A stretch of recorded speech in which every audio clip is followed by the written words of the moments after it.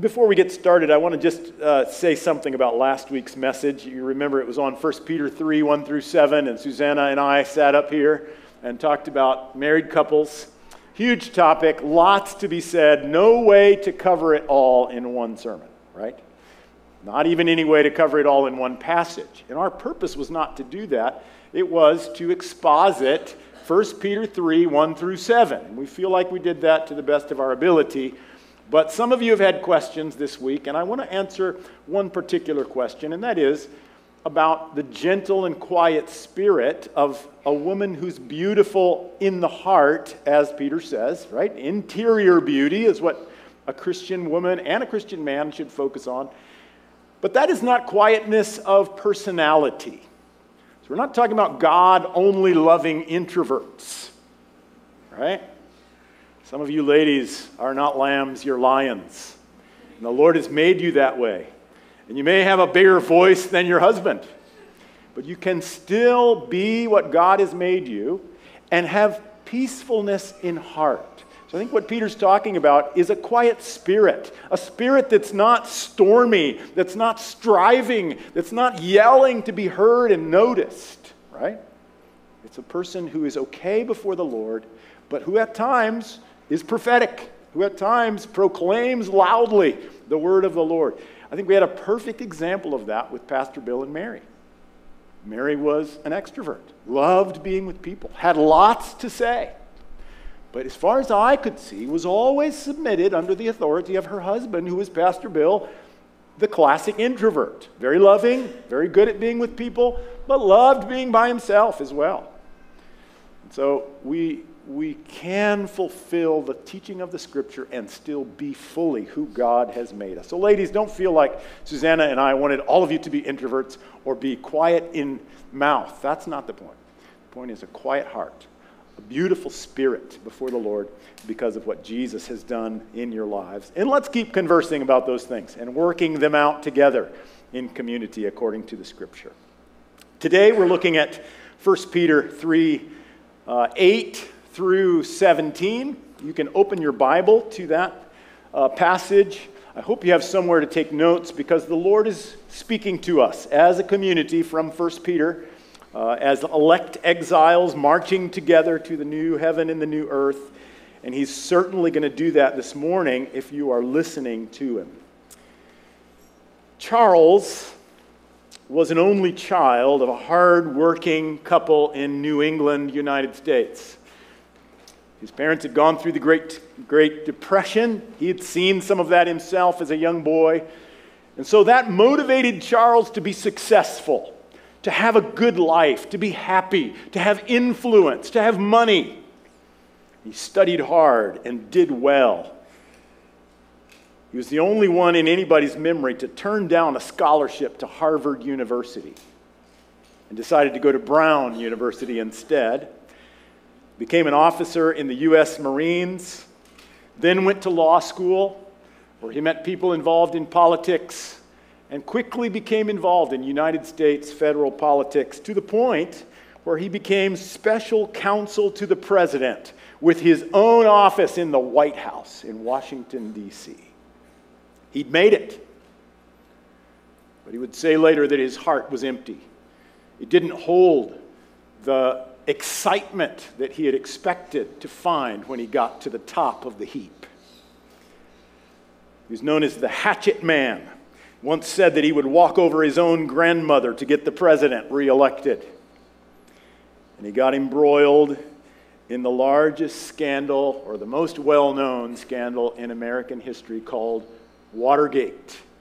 Of course, I'm talking about Charles Colson, better known as Chuck Colson, who ended up in jail from an office in the White House to a jail cell. And he's written a book called The Good Life. And in it, this is what he says: "We have come to see money as the key to pleasure and pleasure as the key to happiness. This definition of happiness has become the summum bonum, the ultimate American virtue. As one writer put it, if you're not chasing money, what are you chasing? Happiness is the new bottom line.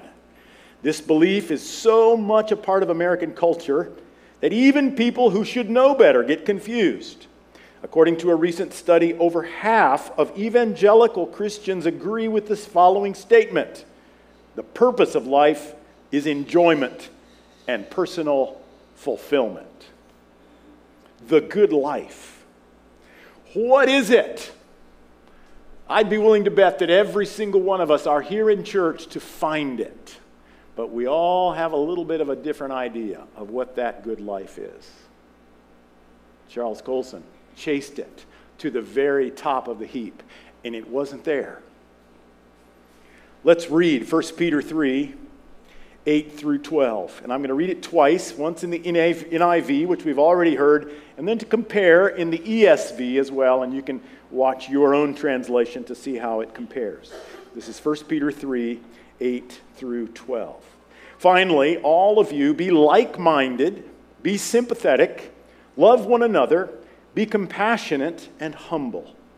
Do not repay evil with evil or insult with insult.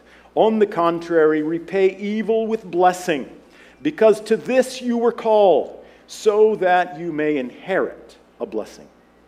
For whoever would love life and see good days must keep their tongue from evil and their lips from deceitful speech. They must turn from evil and do good. They must seek peace and pursue it. For the eyes of the Lord are on the righteous, and his ears are attentive to their prayer. But the face of the Lord is against those who do evil. Let's read it one more time in the ESV, since it's only 5 verses. So follow along and see how the ESV translates some of these Greek words in a different way. You know that we believe that Scripture is inerrant in the original language. So English and Portuguese translations have different ways of expressing the Greek, which in the original was inspired by God and inerrant. This is what it says in ESV, English Standard Version. Finally, all of you, have unity of mind, sympathy, brotherly love, a tender heart, and a humble mind. Do not repay evil for evil or reviling for reviling, but on the contrary, bless. For to this you were called, that you may obtain a blessing. For whoever desires to love life and see good days, let him keep his tongue from evil and his lips from speaking deceit. Let him turn away from evil and do good. Let him seek peace and pursue it. For the eyes of the Lord are on the righteous, and his ears are open to their prayer. But the face of the Lord is against those who do evil. May the Lord speak to each of us through these his living and active words. So Peter starts this section with finally, all of you. We've been going through section by section, starting with that passage that said, submit to the emperor and all of his governors out of reverence for Christ. Then he went to the very bottom of the totem pole and talked to slaves and house servants, said, servants, submit to your masters not only when they're good and kind, but also to the harsh and unfair, because you're called to follow in Christ's footsteps. We talked about our mission as exiles of the Lord, following Jesus through this foreign land of the world, being to submit, to suffer the consequences, silently, quietly, with our eyes fixed on Jesus, and commit our way to the one who judges fairly. Last week we started chapter 3, which continued that theme of submission into marriage. Wives are to submit to their husbands as the head of the wife, as Christ is the head of the church. And each of us find our way to order ourselves. We are equal. We're not less if we're a woman, but there's an order in Scripture that reveals God's way, God's will. Men are to live with understanding, live listening to their wives, so that Christ can be known. And now Paul says, finally, all of you, meaning all of you who follow Jesus. If you're here this morning thinking that you're going to hear a good motivational talk that will help you be a better person, you've deceived yourself. This is not about growing and being a better person. This is about becoming more like Jesus. And when he says all of you, he's talking to elect exiles. He's talking to people who have turned around from following themselves and following the world and are now following Jesus in the contramão. You're going against the flow of your own desires, of the devil's temptations, and of the world around you, and that's why you feel such opposition. I hope that's all of you this morning. He says 4 things that define the good life. He says the good life is a connected life in Christ. The good life is a counterintuitive life in grace. The good life is a called life in blessing. And the good life is a self-controlled life in holiness. You can write those 4 numbers down and we'll work through them one by one. First of all, a connected life in Christ. I know that in my own search for holiness, personal holiness, I have often been tempted to isolate myself from the rest of you. Because by myself, I think I can just be clean. But you annoy me. You bring impatience out of me. I say things when I'm with you that I wouldn't say if I was by myself. And so it's tempting to say, I'll just be holy by myself. The Word of God teaches us that you cannot be holy without love. And this is one of those passages. We are connected by becoming like-minded. The Bible teaches us that Christians have the mind of Christ. That doesn't mean that everything I think is what Jesus thinks. It means that together we adjust what we think so that it agrees with Scripture and agrees with each other. And so you correct my thinking. I hopefully correct your thinking so that as we walk in step with each other, Romans says, live in harmony with each other. I think some translations even say, agree with each other. We come into a new understanding of who Jesus is and how he's different from me as an individual. This is very difficult because we feel strongly. We think we know. We think that if everyone thought like I think, the problems would be over. And we have to open our hands to that. I like what the ESV says, that have unity of mind. Our purpose is to be united in mind. Now, it has to be said that there are lines to that. There are definitions that you shouldn't change your mind about moral good and evil. There are places where unity is set aside for the sake of being biblically true and right. But I am of the opinion that those are pretty minimal compared to all the opinions I have. Most of them should be held with an open hand so that I can listen to you and understand your perspective and live with understanding of you too. We are to be connected in Christ. That's verse 8. We're to be sympathetic. Have sympathy. What does this mean? It means that you work to feel what another is feeling. Rejoice with those who rejoice. Suffer with those who suffer.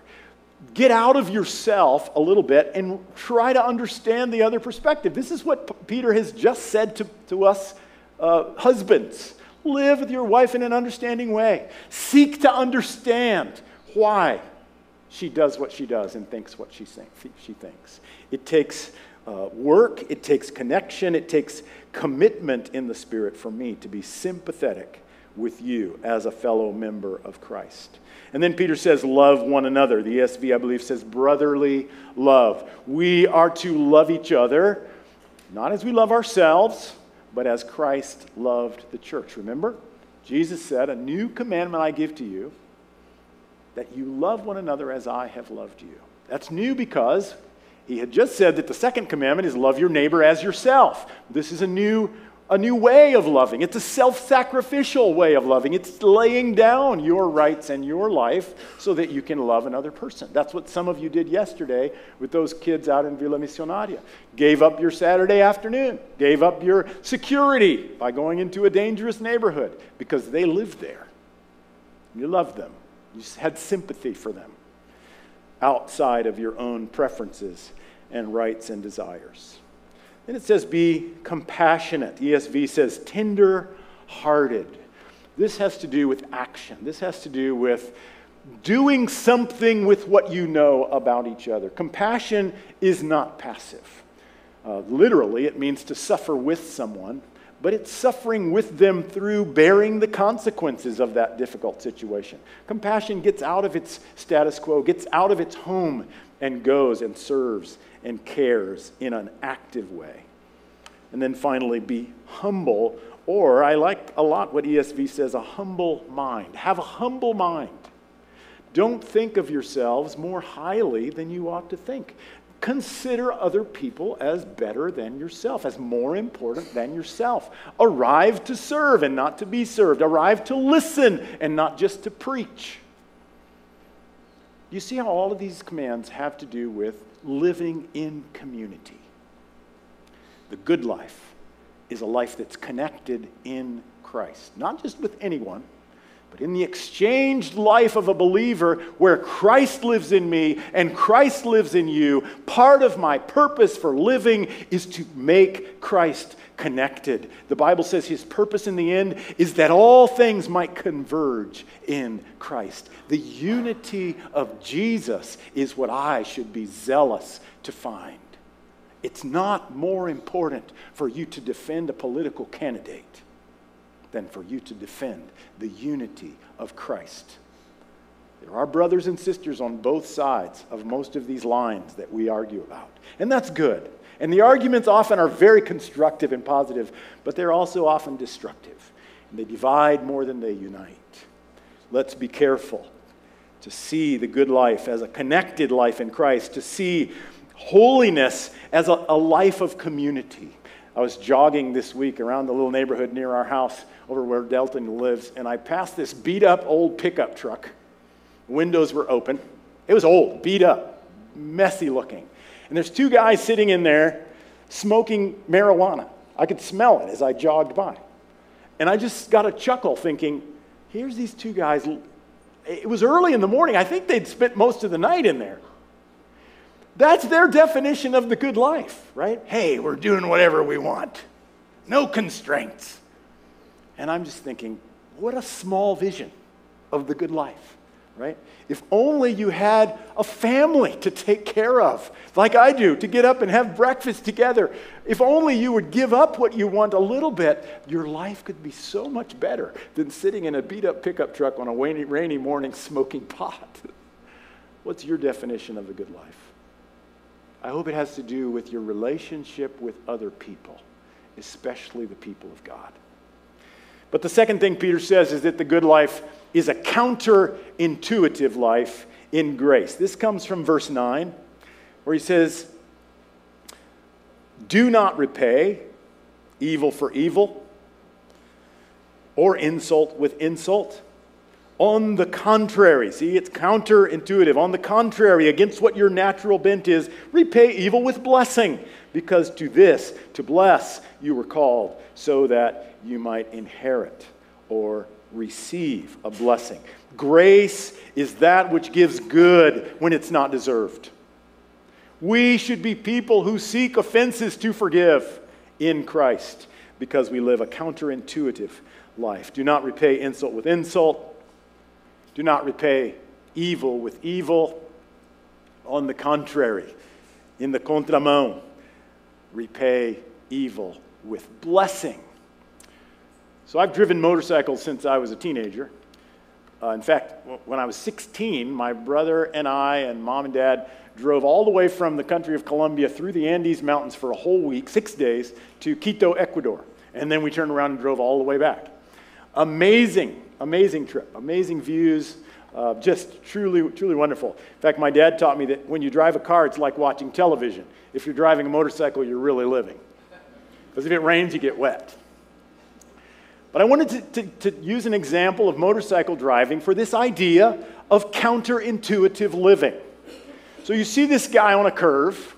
That's very much like some of the roads that we drove. Probably had more potholes in it. But when you go around a curve at speed, now I'm not talking about going slowly. When you're driving slowly, it's like a bicycle. You just steer. But at speed on a motorcycle, there's something called counter steering. So ride with me for a minute. You're sitting on the back, right? Here we go through the Andes Mountains. We're going to go right. See, which way do you push the steering? You push it this way. Why? Because that motorcycle will lean over. Not too much, right? It's just a little bit of pressure. But as soon as that front wheel turns a little bit left, the bike leans immediately. And you go zooming right around that corner. And then the next corner to the left, and you push the steering to the right, and the bike comes up and over to the right. And you can just do this with pushing the opposite way as you think. It's totally counterintuitive. My friends, that's how we live. The blessing of Jesus. When someone insults you on Facebook, your natural response is to think of the best fiery insult back because all your friends are watching. Right? Those who walk in the contramão with Jesus think about how they can bless in front of all that person's friends. How they can say, wow, that was really a good point. How did you get to be so smart? I'm going to pray for you that you'll be elected into office and can make some wise decisions. I don't know. Think of a way to bless them. We bless in the name of Jesus. We forgive when they don't deserve to be forgiven because we are the people who are called following Abraham, to whom God said, your descendants will be a blessing to every family on the earth. Go and be a blessing. Be blessed for the purpose of being a blessing. And Peter says, and you will receive a blessing too. You'll inherit the blessing of living together in heaven with these precious people that you are blessing. The good life is a life lived against our intuition, the counterintuitive life. We just sang, oh, the wonderful cross. What in the world do people think of us? Why is the cross wonderful? It's wonderful because it bids me come and die and find that I might truly live beyond the cross, beyond the grave, in the resurrection of Jesus. It's going right into your own death so that in Christ you can live, not yourself, but his life. Romans 12 says it this way, beloved, never avenge yourselves. Leave it to the wrath of God, for it is written, vengeance is mine, I will repay, says the Lord. To the contrary, if your enemy is hungry, feed him. If he is thirsty, give him something to drink. For by so doing, you will heap burning coals on his head. Do not be overcome by evil, but overcome evil with good. As I was meditating on this week, Naaman's servant came to mind. Do you remember the story of Naaman the leper? General of Syria, enemy of Israel, who conquered Israel, killed many people, captured those they didn't kill, and took them off as slaves, one of them being a little girl that served Naaman's wife at his house. Now, this little girl probably saw her parents killed by the army of Naaman. Now she's a servant in his house. How's she going to respond? Naaman has leprosy. This little girl is sympathetic and compassionate for her master's husband, and says if he would only go to Israel and talk to Elisha, he could be healed. Serves him, does good, returns blessing, because she's part of God's blessing people. Are you part of that people? Or are you just going along with the crowd, flipping back fiery insults in return? There's a third thing. The good life is a called life. It's a called life. Now, I believe this comes first of all these four, but in the scripture it came third. So I've put it third now, but in the application we'll start with this. Responding to the call of God is the beginning of the good life. And see, what I didn't tell you about Charles Colson is that in the middle of the trial of Watergate, somebody came to him and said, have you read this book? And gave him Mere Christianity by C.S. Lewis. And he read about the sin of pride. See, he was self-righteous. He thought he was better than other people. He'd kept himself from doing most bad things. But when he read about pride, he said, that's me. I think I'm God. And he repented. And God gave him free salvation in Christ. He became a new creature, gave up his life.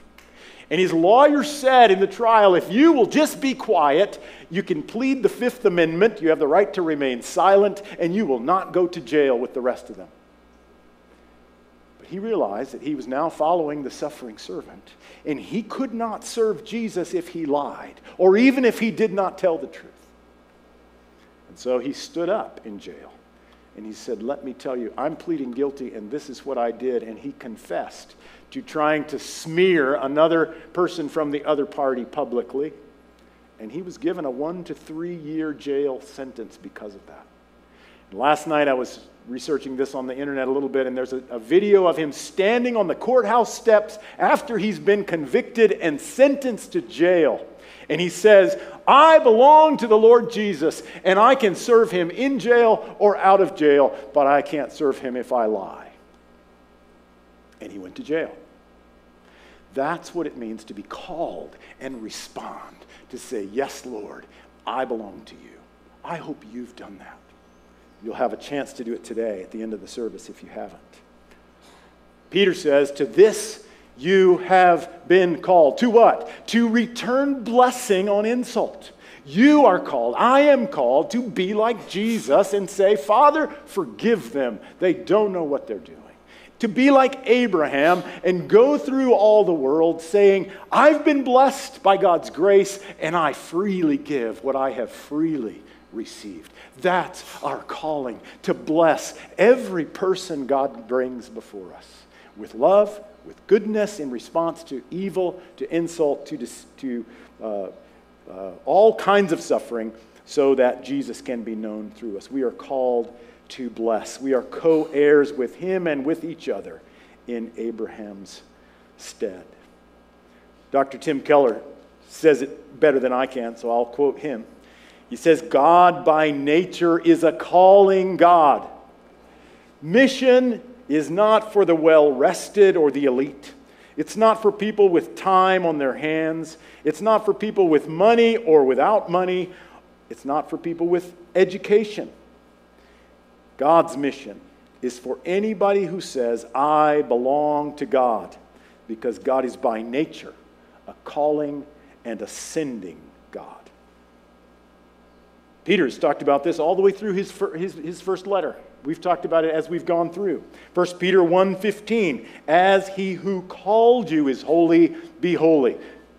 Jesus calls us out from the world to be holy. 1 Peter 2:9, the excellence of him who called you out of darkness into his marvelous light. That's salvation. You're called out of the darkness of your own soul, of the darkness of your sin and the darkness of the world, to walk in the light as he is in the light. 1 Peter 2:21, to this you were called, to follow in Christ's steps in quiet, unjust suffering. You've been called to follow Jesus, to suffer unjustly.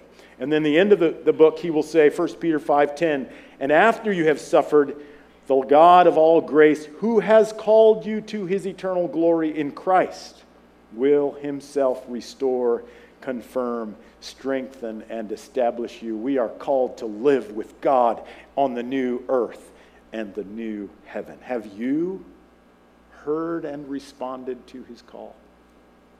For the first time, and then for every step beyond that. We are the called out ones, called to a life of blessing. But then finally, the good life is a self-controlled life in holiness. Self-controlled life in holiness. Peter says, keep your tongue from evil. You want to have many good days? You want to see a long life? Keep your tongue from evil. Your tongue does not lead you. You don't have to say all the stupid stuff that comes into your head. It took me a while to learn that because I have the gift of gab, and before I know what I think, my mouth is already saying it. Zip your lip. Don't say it. Keep your tongue from speaking evil. Keep your lips from deceitful speech. What is deceitful speech? Pintando para o inglês ver. Right? That's how we say it in Brazil. Make yourself look good, or guess what? Make the other political party look really bad. That's deceitful speech. It's adjusting things so that you get your way. And so often we justify the means by the good end that we think we're getting to. But by the time we get there, we've lost our holiness. We've lost our connection with Christ and his people because of things that we've said. Keep your lips in line. Be self-controlled. Where does this come from? It's a fruit of the Spirit. You cannot control yourself by yourself. If you don't have the Holy Spirit of God living inside your body as His temple, you will not have self-control. You'll like to think you do. You'll be able to convince me that you do. Self-control comes from the Holy Spirit. Ask Him for it. Grow in the Spirit. Leave yourself behind and say, Lord, I want to be more like you and less like me every day.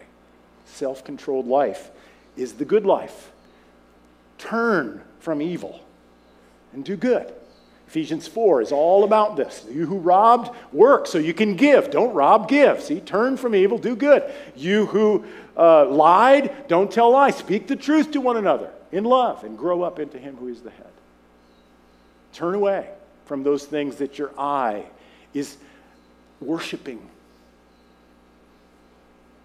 Control your urges. Seek peace and pursue it. You know, you have to pursue peace sometimes.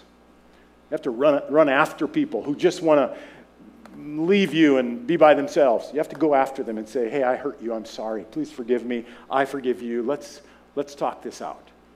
Pursue peace. Be a peacemaker in the Lord Jesus, who is the Prince of Peace. Friendship with the world is enmity toward God, James 4 says. And Peter quotes Psalm 34 saying, the eyes of the Lord are on the righteous, but His face is against those who do evil. If you don't do these things, if you don't control yourself and your sinful urges, the Lord's face will be against you. His ear will be stopped to your prayers. Not that you deserve it, but you lose connection with the Holy Spirit. You lose harmony and relationship as you don't turn away from sin. How can we interpret these thoughts? The good life is a connected life in Christ, a counterintuitive life in grace, a called life in blessing, we're called to bless, and a self-controlled life in holiness. God's favorite word, someone said, is come. Jesus calls us all the time. Day calls out to day. Grace is seen in everything He has made, and especially through what He has said. He calls the lost to be saved. He says, come to me, all you who are weary and heavy laden, and I will give you rest. Come to Jesus in your heart, in the world, wherever you are. Bend the knee before Him. He calls to children to sit on His lap and receive a blessing. He calls the thirsty to come to Him and drink from the fountain of living water that is His Spirit, pouring out for anyone who gives their life to Him. He calls for sinners to be forgiven and for disciples to follow Him into the world and be like Him. Jesus calls us. Are you saying yes every step of the way? Dorothy Sayers says the sin of our times is the sin that believes in nothing, cares for nothing, seeks to know nothing, interferes with nothing, enjoys nothing, hates nothing, finds purpose in nothing, lives for nothing, and remains alive because there is nothing for which it will die. That's the sin of our time too. Dorothy Sayers lived almost 200 years ago. Apathy, depression, numbness. My friend, turn to Jesus. Hear His call, and He will be born in your soul with a living water that will give you energy and love. Finally, application. What should we do about this? How should we live because we have been here? Would you respond? The Lord's calling you. He's calling you to stop saying things that you've been saying. He's calling you to stop looking at things you've been looking at.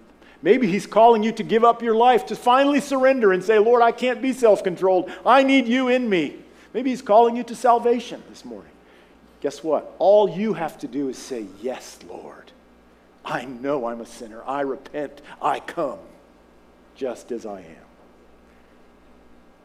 He's calling us to connect through Christ.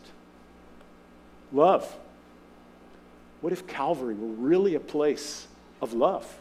A place where people didn't forget those who aren't here.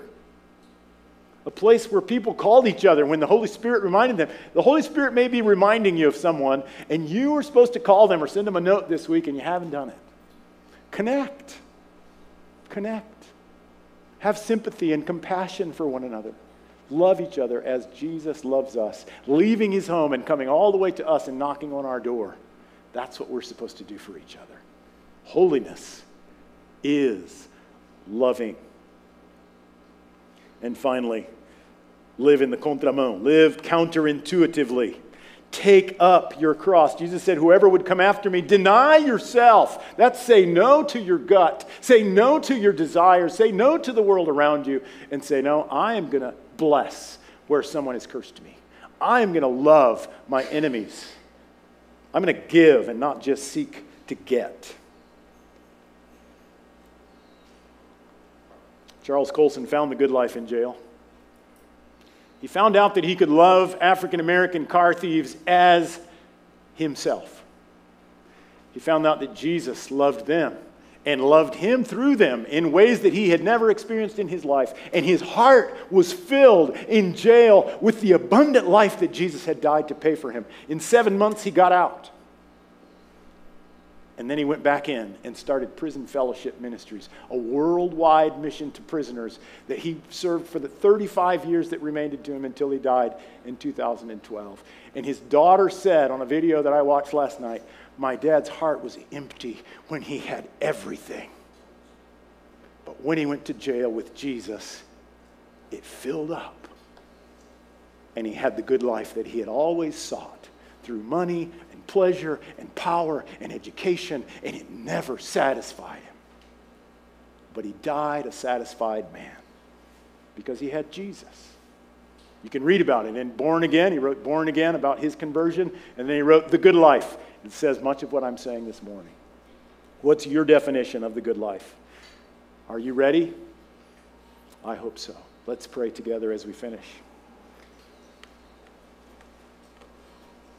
Before I pray, make sure you've heard the call of God on your life. The Lord's spoken this morning through his word, through his spirit. What has he asked you to do?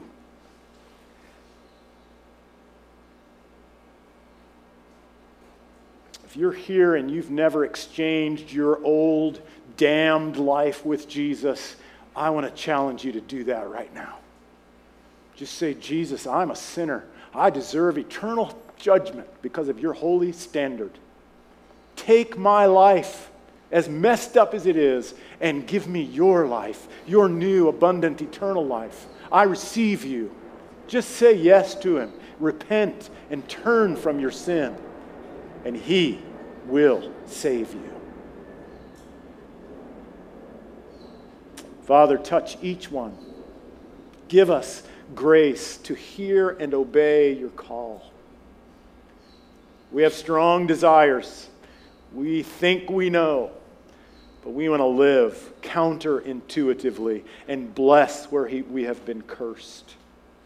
Teach us to be compassionate with one another and with everyone you bring across our path, so that we might live the calling in you of blessing every creature on the earth until you come. In Jesus' name, amen.